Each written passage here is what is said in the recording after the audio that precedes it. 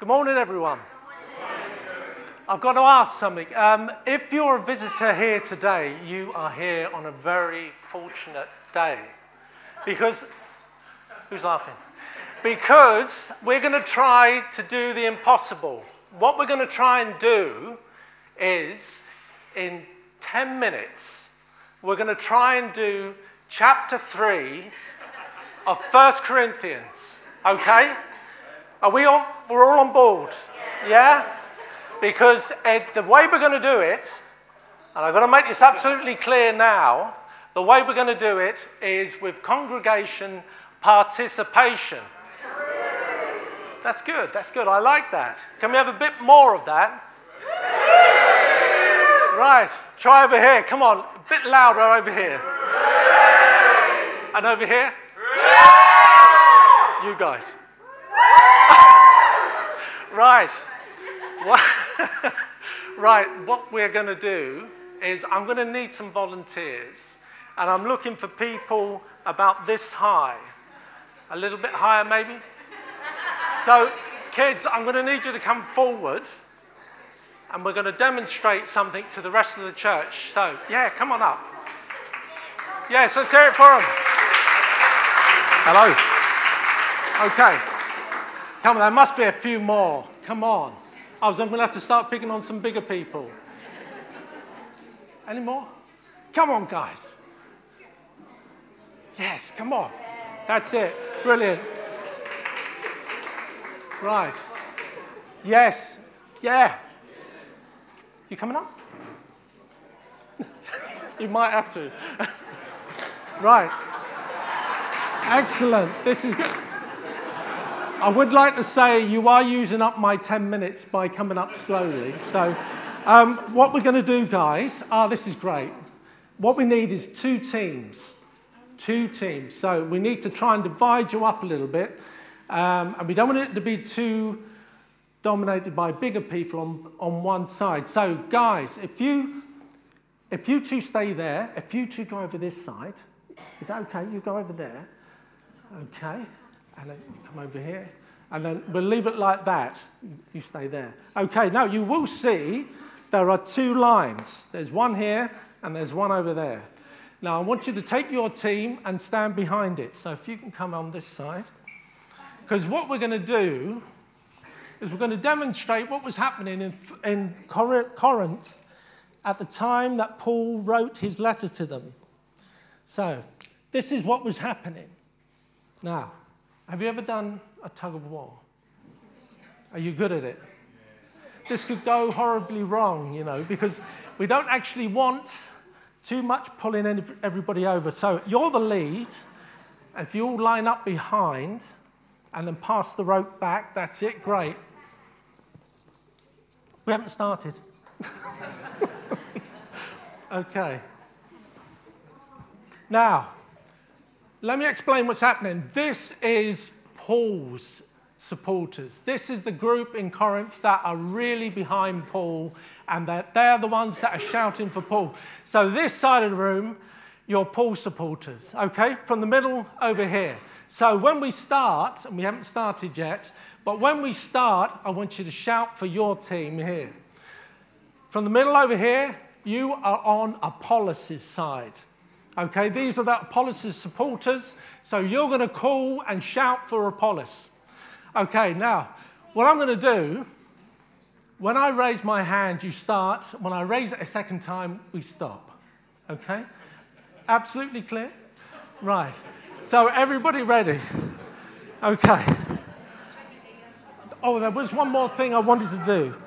What I've got to do is do this. Okay. No. All right. You can do diagonal, so. No. Yeah. Just a quick reminder, there's a table here. So, right. This is what we're going to do. So we're going to see how far we can pull. Ready? So when I raise my hand, everybody goes berserk. Okay. Ready? I'm going to hold the middle just in case. Okay, go! Come on! Come on, guys! Go!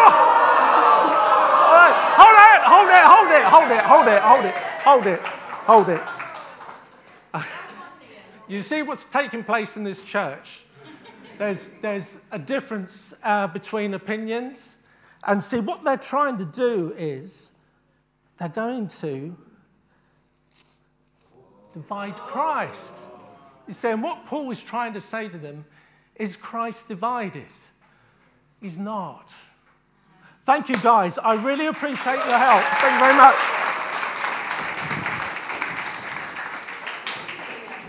Right. Now, in a minute, I've got something for the guys that come up and took part. I've got something for you in a bit. But there's going to be a clue in what I say as to what it is that you'll receive at the end. So keep your ears open for the next few minutes. So, Paul is challenging the church because he's saying to them, is Christ divided? And he's not.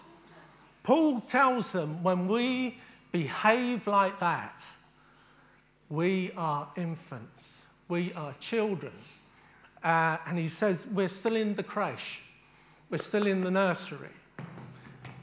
We need to mature.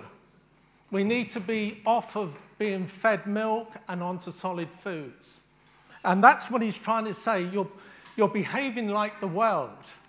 I can't refer to you as spiritual people. When you argue, fight, there's jealousy among you. Paul tells them that he has laid a foundation in Corinth, just like here. And the foundation is Christ. And he tells them about the fact that he laid that foundation and other people build on it. But we have to be careful how we build and with what materials we use.